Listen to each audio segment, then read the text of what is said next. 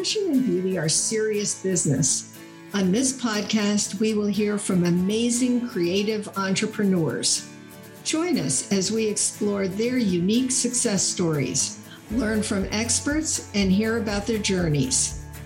Steve Jobs famously said that the people who are crazy enough to think they can change the world are the ones who do. So let's get crazy. I'm your host, Ann Zuckerman, and this is the Just Wanted to Ask podcast. Ladies, have you ever had one of those uncomfortable headlight moments? Don't you want to be heard without distraction? Beze bra discs are your solution. Go to justwantedtoask.com and look for Beze bra discs.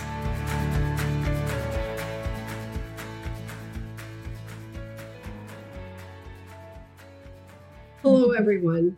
I'm thrilled today to be with Jennifer Manocherian. Today, we'll be speaking about Bette, her latest book, and it is her first novel. She put much of her personal and professional life experience into writing it, having been a family therapist and divorce mediator. Jennifer's credits include being a Broadway and off-Broadway producer, screenwriter, and screenwriting teacher.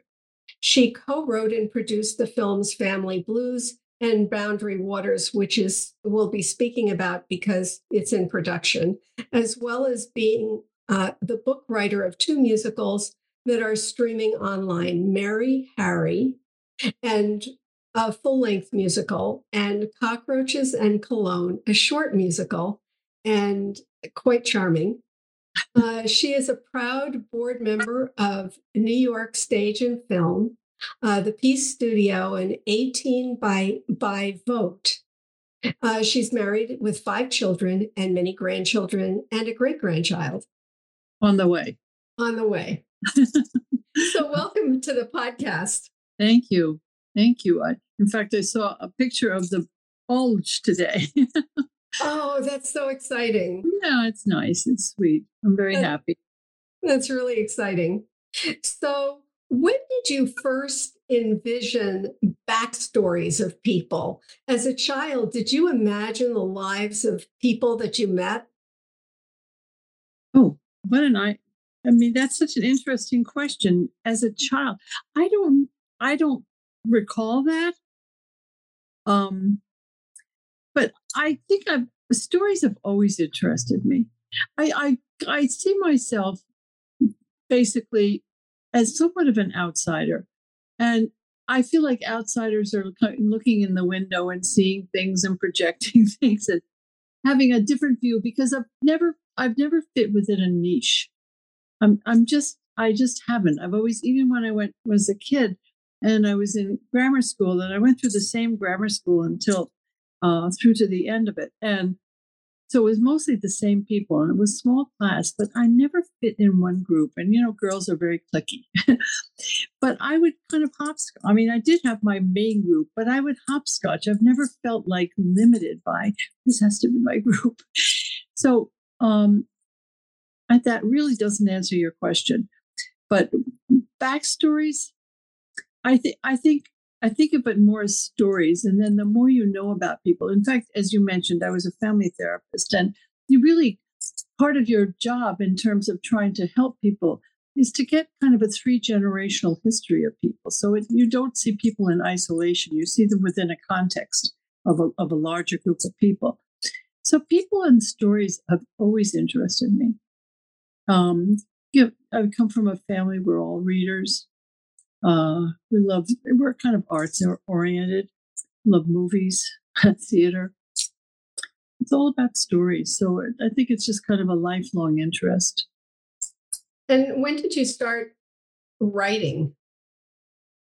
Well, I mean, I could say that I've written all my life in different ways. Writing to me is kind of how I formulate my thinking. More than anything else, if it's personal, it could be journal writing, whatever. When I was a divorce mediator, I had written a couple of articles for like professional journals and things. But in terms of kind of more, creative writing, arts writing, I've always, I've written movies. In fact, I don't know how many years this goes back, a very long time. God.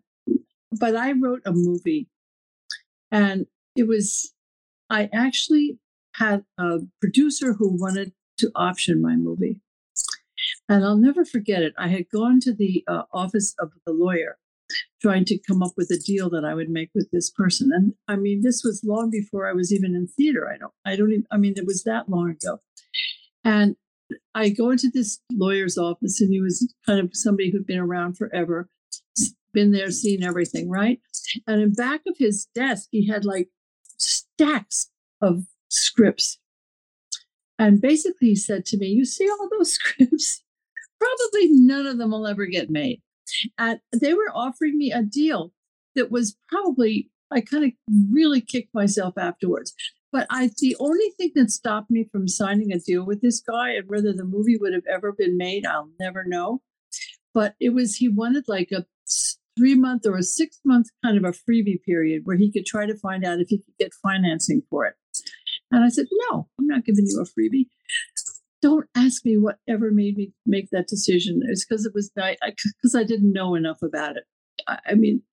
In retrospect, he may have never gotten the financing. It may have never happened anyhow, but I killed that deal myself.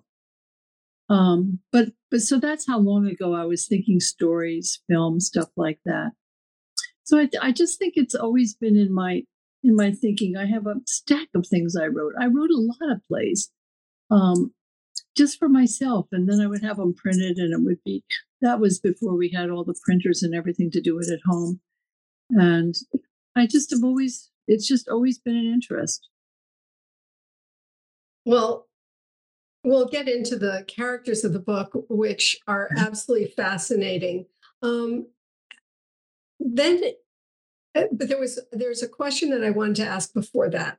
So your main character in Alphabet is Bette is a very strong woman. Mm-hmm. In another interview, you briefly mentioned the women's movement. Expectations of women in those days, and this is quite a long time ago, were totally different. When I was growing up, there were a lot of limitations. Women saw themselves in only certain roles. Right. But then you went back and became a family therapist and a divorce mediator.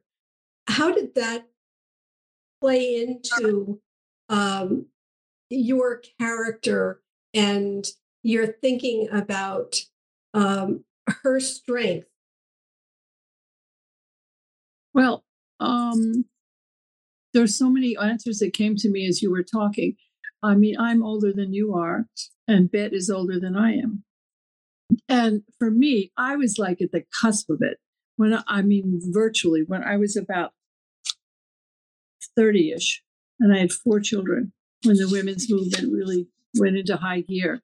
And I also had dropped out of Barnard, so I didn't have a college degree, but I had a yearning and to do something. And Bette to me is somebody who's like 10 years or more older than I am.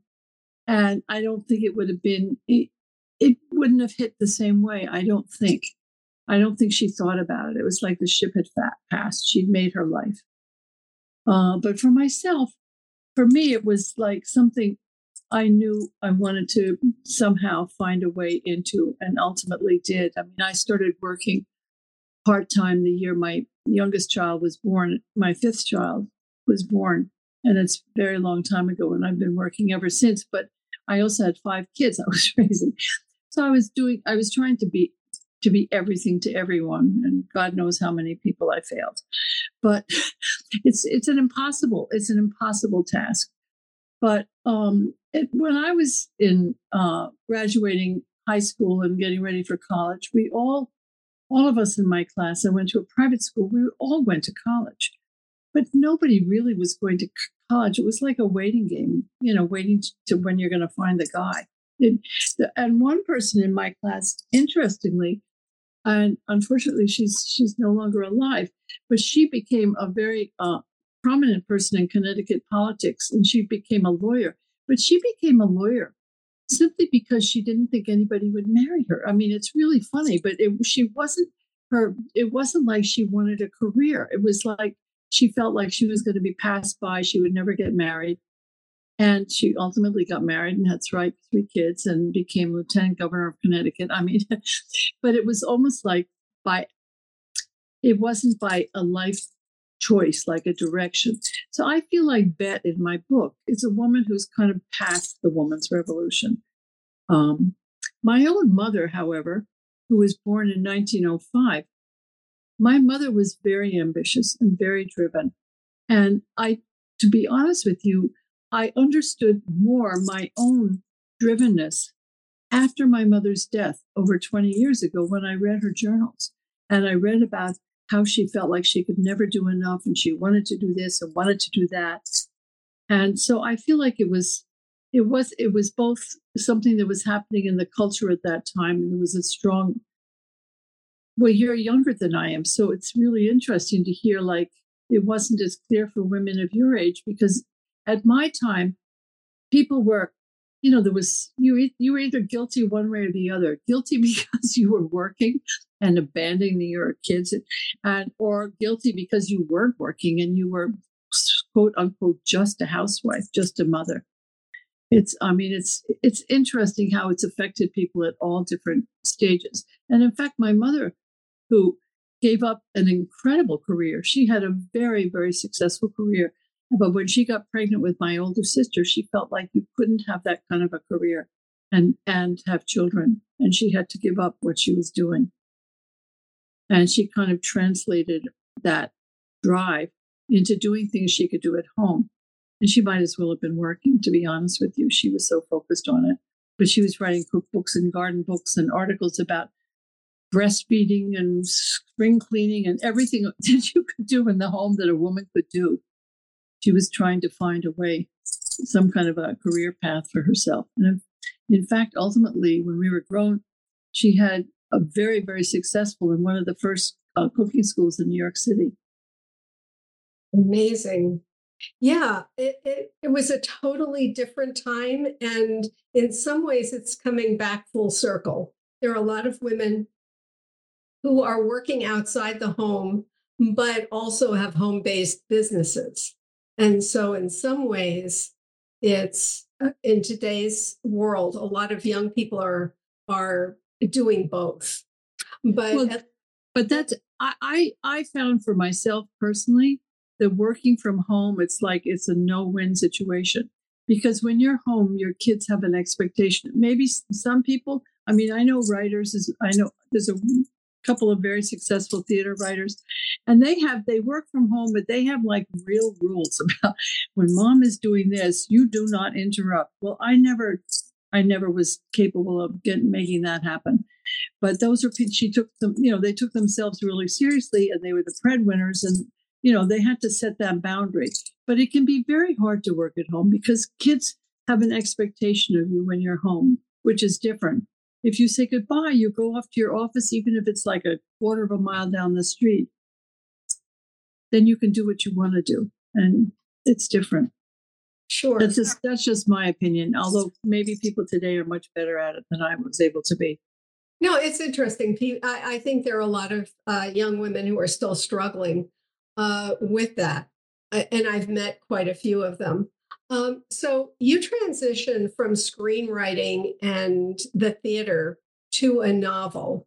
What are some of the challenges in the transition, the character development, and what were the largest challenges for you in the transition? Well, when you say I transitioned, I would, rather than that, I'll say I added, because I don't, I'm still doing other things. And at the moment, my focus really is on writing, novel writing. But, no matter what form you're writing, to me, character development is kind of a base. You've really got to know your characters before you do anything. To me, those the people will live with me quite a long time before I hit the keyboard. And I think when you pick people who are, I don't say that you can't do this, but for myself, particularly with my first novel, they had to be people I felt in some way I could know who they were. If I had picked like a farmer in Kansas, I I just would have been very hard time getting into who that person is. But the people that I chose were all people that one way or another, I felt I could know who they were through people I know, whatever. So the idea of I think the hardest challenge, there were two challenges for me, and one of them has nothing to do with the screenwriting part of it. It was just the challenge of writing this book. But to me, when you write a when you're writing for, let's say, a film script, I mean, playwriting is different. Also, it's a different craft altogether. But when you're writing a screenplay, you're creating scenes. They're going to be very small scenes, and you have to somehow set the scene in a little action thing as to where you are and so forth.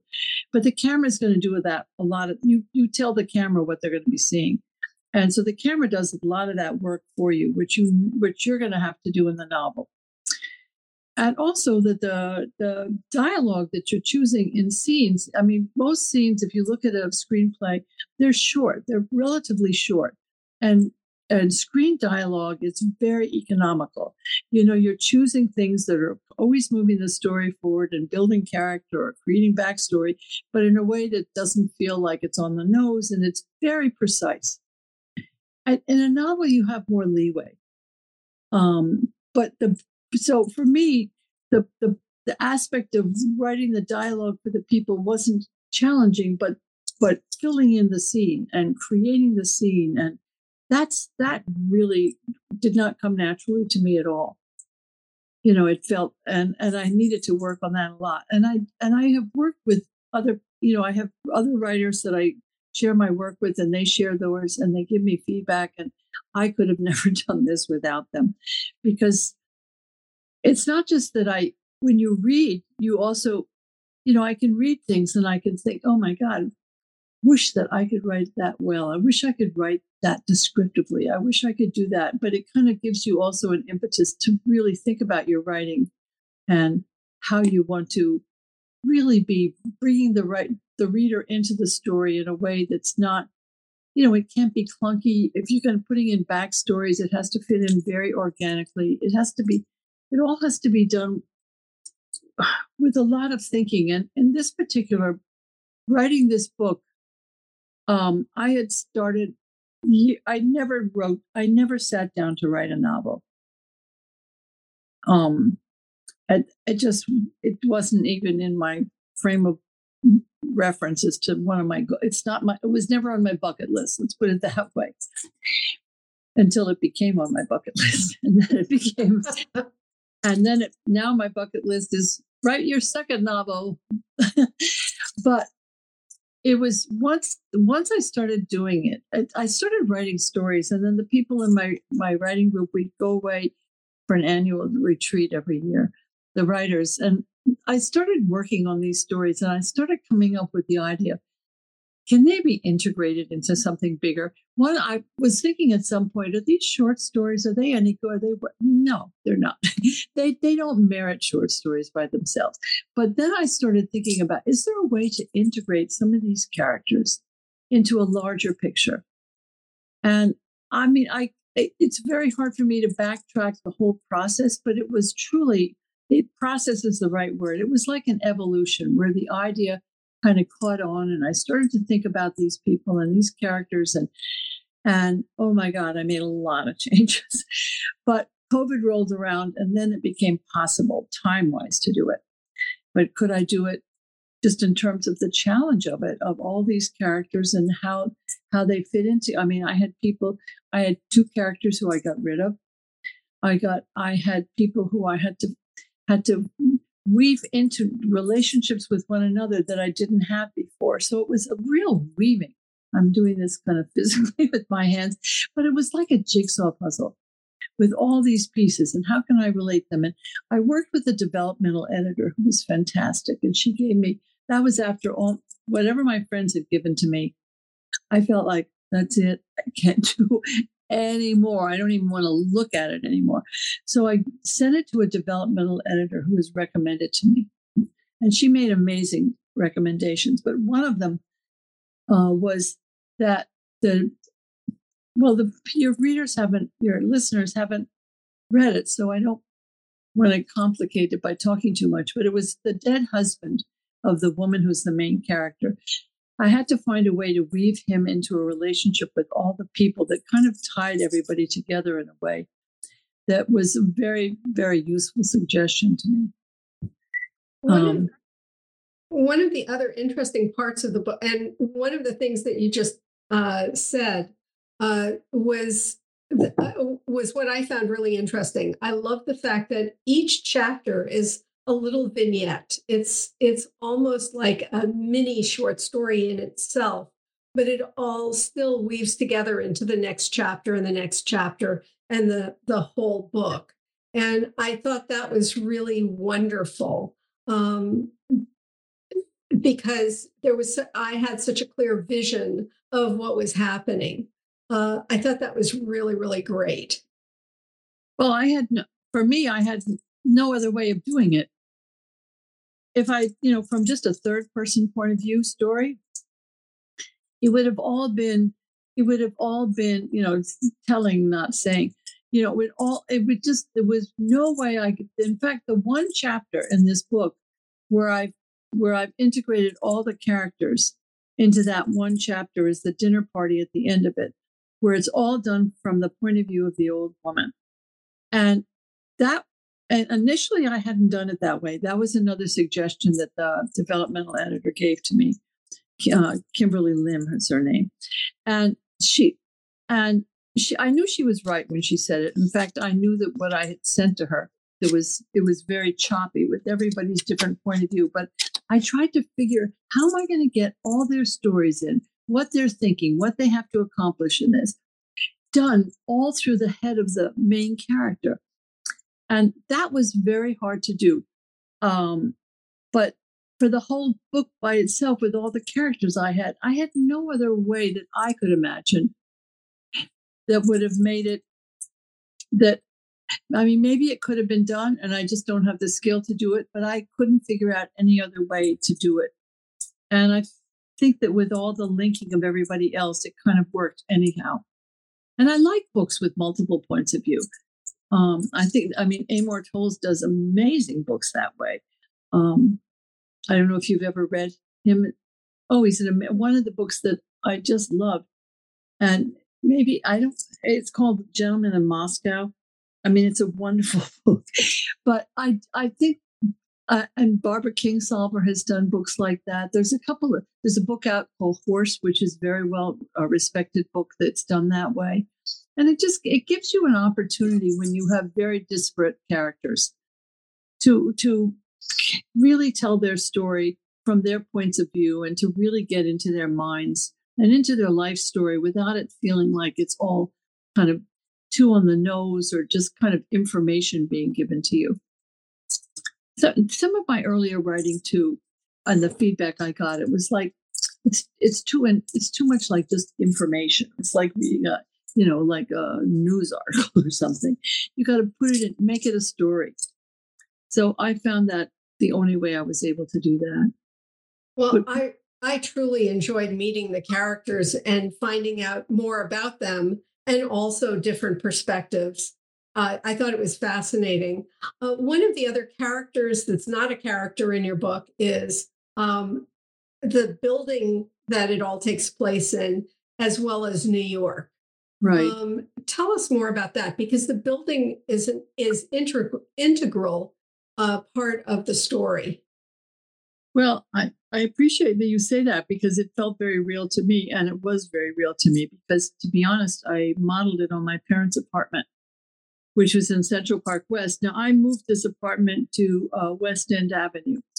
I just changed the location and I changed the exterior building, but the apartment itself in my head, it's one of these old pre-war buildings that they have in New York City with very high ceilings and big windows and often a lot of room that initially were rented for very little money. Nowadays, they're very, very not quite so cheap, but they're amazing apartments. And so for me, it was very real, and it's in my sisters read it and they could picture everything. But I don't know if other people who haven't, is it too much? Is it so much in my head that I'm not able to show it to the reader so that they can see it? I don't know if they can see it the way I can, but it was, I tried to make it as real as kind of, I tried to paint the picture of it and to show it as much as I was able to. And in my website, I have actually in the background of the book that's kind of floating in it is my parents' apartment. It's a study of my parents' apartment because it was a lot of history in that apartment, a lot of books and paintings and doodads from all over the world. And it was the woman in the book, Bette, has a very rich history of a very long life. She's 95. She's had a very long, very good life for the most part. And that history is kind of apparent in her apartment and her interests. She does needlepoint. And in fact, I hadn't thought about it. We're talking now, but I show a dining room where all the chairs have been done in petty point, actually. And my mother did that. My mother made all these needlepoint chairs that my children now have in their apartment. And it's so it was very, very teamed in history for me. And I hope if the reader gets that too, I would be very happy. I loved reading about it. I truly did. And New York City for me, years ago, as a child, I remember taking the train into New York and walking from Penn Station to the old Metropolitan Opera House and back. That was, I think, where Madison Square Garden. That's probably 50th Street. Yeah. So it was a totally different city in some ways back then. And as I was reading the book, I was envisioning Bette as a younger woman and what the city must have been like for her. Well, that's your imagination went somewhere that mine didn't go, because that's an interesting thought. I mean, it's a very Upper West Side story. New York City has got all these different neighborhoods, and they're very, very different. However, some of the buildings, like on Central Park, the Dakota, which is a famous building where John Lennon lived, that building, I don't know, maybe it was built over 100 years ago, but that was they called it the Dakota because it was supposed to be so far north. The city north of that, almost nothing existed. It was like farmland.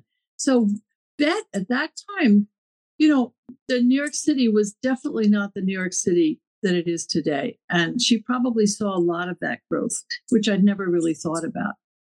But you're absolutely right.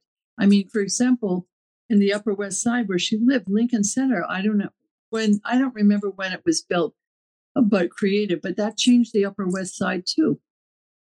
A lot of changes, so she's seen a lot. She was, in fact, I think in the first chapter, she's like in a Ford, one of the first cars with her father. Going somewhere. So she may have even seen horse and buggies place, in the city.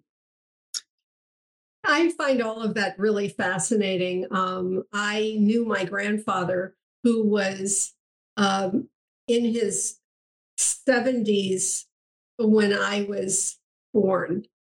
And so what he had been able to see and experience was fascinating to me. Uh-huh.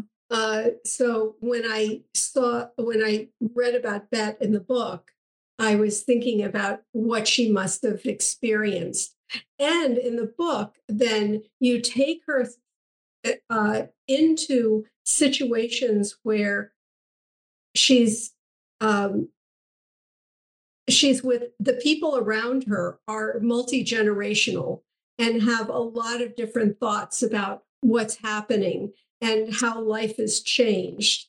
And I thought that was really fascinating as well, the characters that that surrounded her and their experiences and how they wove together. Well, she has a young night aide because she can't walk on her own, and she has to have help, which kills her. And Venera comes from Croatia. She's a young woman, and I think she imagines this life that Bette must have had. That's just her own picture of it. But she has this view of this kind of enchanted life that she sees this woman having in this apartment and with all these pictures. And we walk down that kind of her imagined memory lane of the life that she may have had. It doesn't mean that's the life she had, but that's what Venera sees. I found it totally fascinating. I found all of the characters fascinating. And as I told you before we started the podcast, when I got to the end, I was really disappointed because it was the end. And I wanted the book to continue. And I kept saying, but no, I want more chapters. I want more chapters. Well, wait for book 2. You will reunite with most of the characters. Well, I'm certainly looking forward to it.